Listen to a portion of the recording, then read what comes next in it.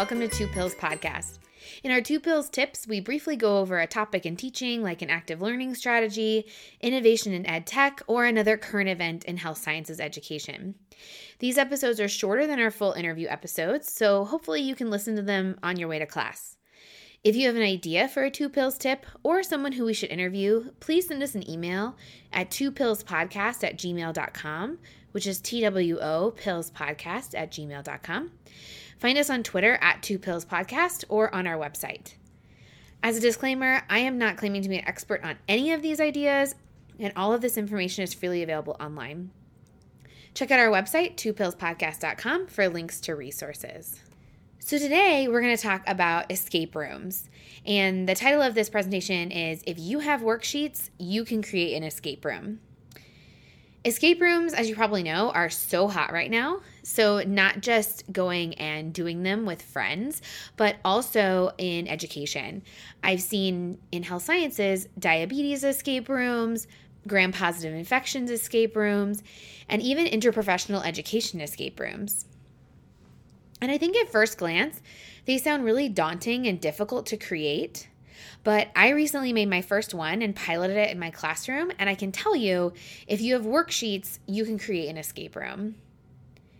I piloted my escape room in my elective course, so it was a smaller group, and students were put into teams of 2 to 3 people each. This was an end-of-course review for an infectious disease elective. It took place in the classroom, and as far as when, it took place at the end of the course. Some reasons to consider doing an escape room is that it does allow you to review many concepts in a short amount of time. I really enjoyed that students were completely immersed in the content as they attempted to solve the locks. And plus, by having a timer, just like with any kind of competitive active learning, it naturally creates a sense of urgency and competition. So while you may be thinking that an escape room sounds really fun to put together and also really scary, for me, what I couldn't really put together was the how of how to do it. So I can tell you my approach, but there are certainly lots of different ways that you could do this. As far as how, if students are actually using tackle boxes and physical combination locks, I'm sure that's really fun and enjoyable, but I cannot even imagine how difficult that is to modify year to year. Because as you know, when you pilot active learning, you're always making changes, you're always updating, things like that. And so for me, I found that by having an all electronic escape room, using Google Forms was much easier to modify. I can tell you, I was not one of these really skilled Google Forms people. I didn't have much experience with them at all before making this, but there are amazing resources on YouTube that can help you, and I highly recommend just doing a quick search on there if you are planning to put one of these together, because they literally go through step by step, screen by screen, how to do this.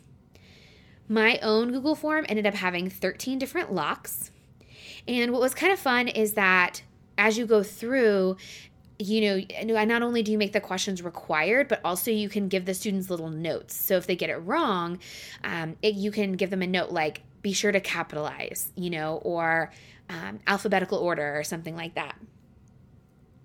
As far as sending the students information for the escape room, Google allows you to do a shortened link. So I sent them a shortened link to it. I personally was nervous that somehow this technology would show the students all of the answers. I still honestly get that way with any electronic exams too. I'm just so afraid that students are going to start the exam and it's going to show all 60 answers or whatever. But instead, it really worked out great. I gave my students 90 minutes to complete the escape room, and they all did, although some of them needed help at the end from other teams, and also some of them finished with only a few minutes remaining. As with anything, there are some minor glitches, and so one of the things that came up with mine is to be sure that you only have questions be required that are actually locks. And while that sounds intuitive, I, for example, had a crossword puzzle as a required element of the escape room, but I accidentally required an answer rather than just having it, the students just complete it. And so for that reason, the students were unable to submit that question. Well, I'm sure you can put all of your questions and everything, all the content and all the locks into one Google form. I'm much more familiar with platforms such as Canva. And so I actually used a Canva presentation for the instructions and information for mine and just used the Google form for the locks. So some examples of things I used for my infectious disease escape room is that, for example, one of the questions was something like, name 5 antibiotics that provide activity against Pseudomonas. And I would have dashes listed out for the blanks. So say it was an antibiotic with 10 letters, I would have 10 dashes. And one of the dashes would be colored red. And so once the students filled in all the antibiotics, all the red dashes would spell out a code word. And then the students would enter that code onto their Google form. Another one I did that I thought was really tricky and really fun was that I had students answer multiple choice questions about antibiotics, and each of the multiple choice responses or choices correlated with a number. So A was 1 point, B was 2 points, etc. And so then after answering 10 questions, students would have to enter their total score into the Google form. And so this was kind of tricky because the students weren't exactly sure which ones were incorrect, because I forced the Google form to only accept, the number of 32 or whatever it was that correlated with the total number of points based on the multiple choice responses. For things that were not easily converted to codes, I just created a crossword puzzle. These are really great because they are self-correcting, right? So you can't put in the wrong word because the next word isn't going to work. And there are tons of free crossword creators online that you can use. And then afterwards, I would tell them, after they completed it, I would tell them what the code word was based on that crossword. Overall, for my escape room, it took some time to make, but it was really fun. I enjoyed creating it.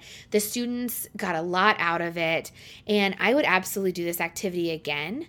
I would say if you're even considering it or kind of on the fence about it, try it out. I would, again, encourage you to play with YouTube over winter break to get some ideas and help you build some confidence in creating your escape room. But maybe consider seeing if you can create one for spring semester. I think they're really enjoyable. They are great for things, I thought, like a review, like I use mine.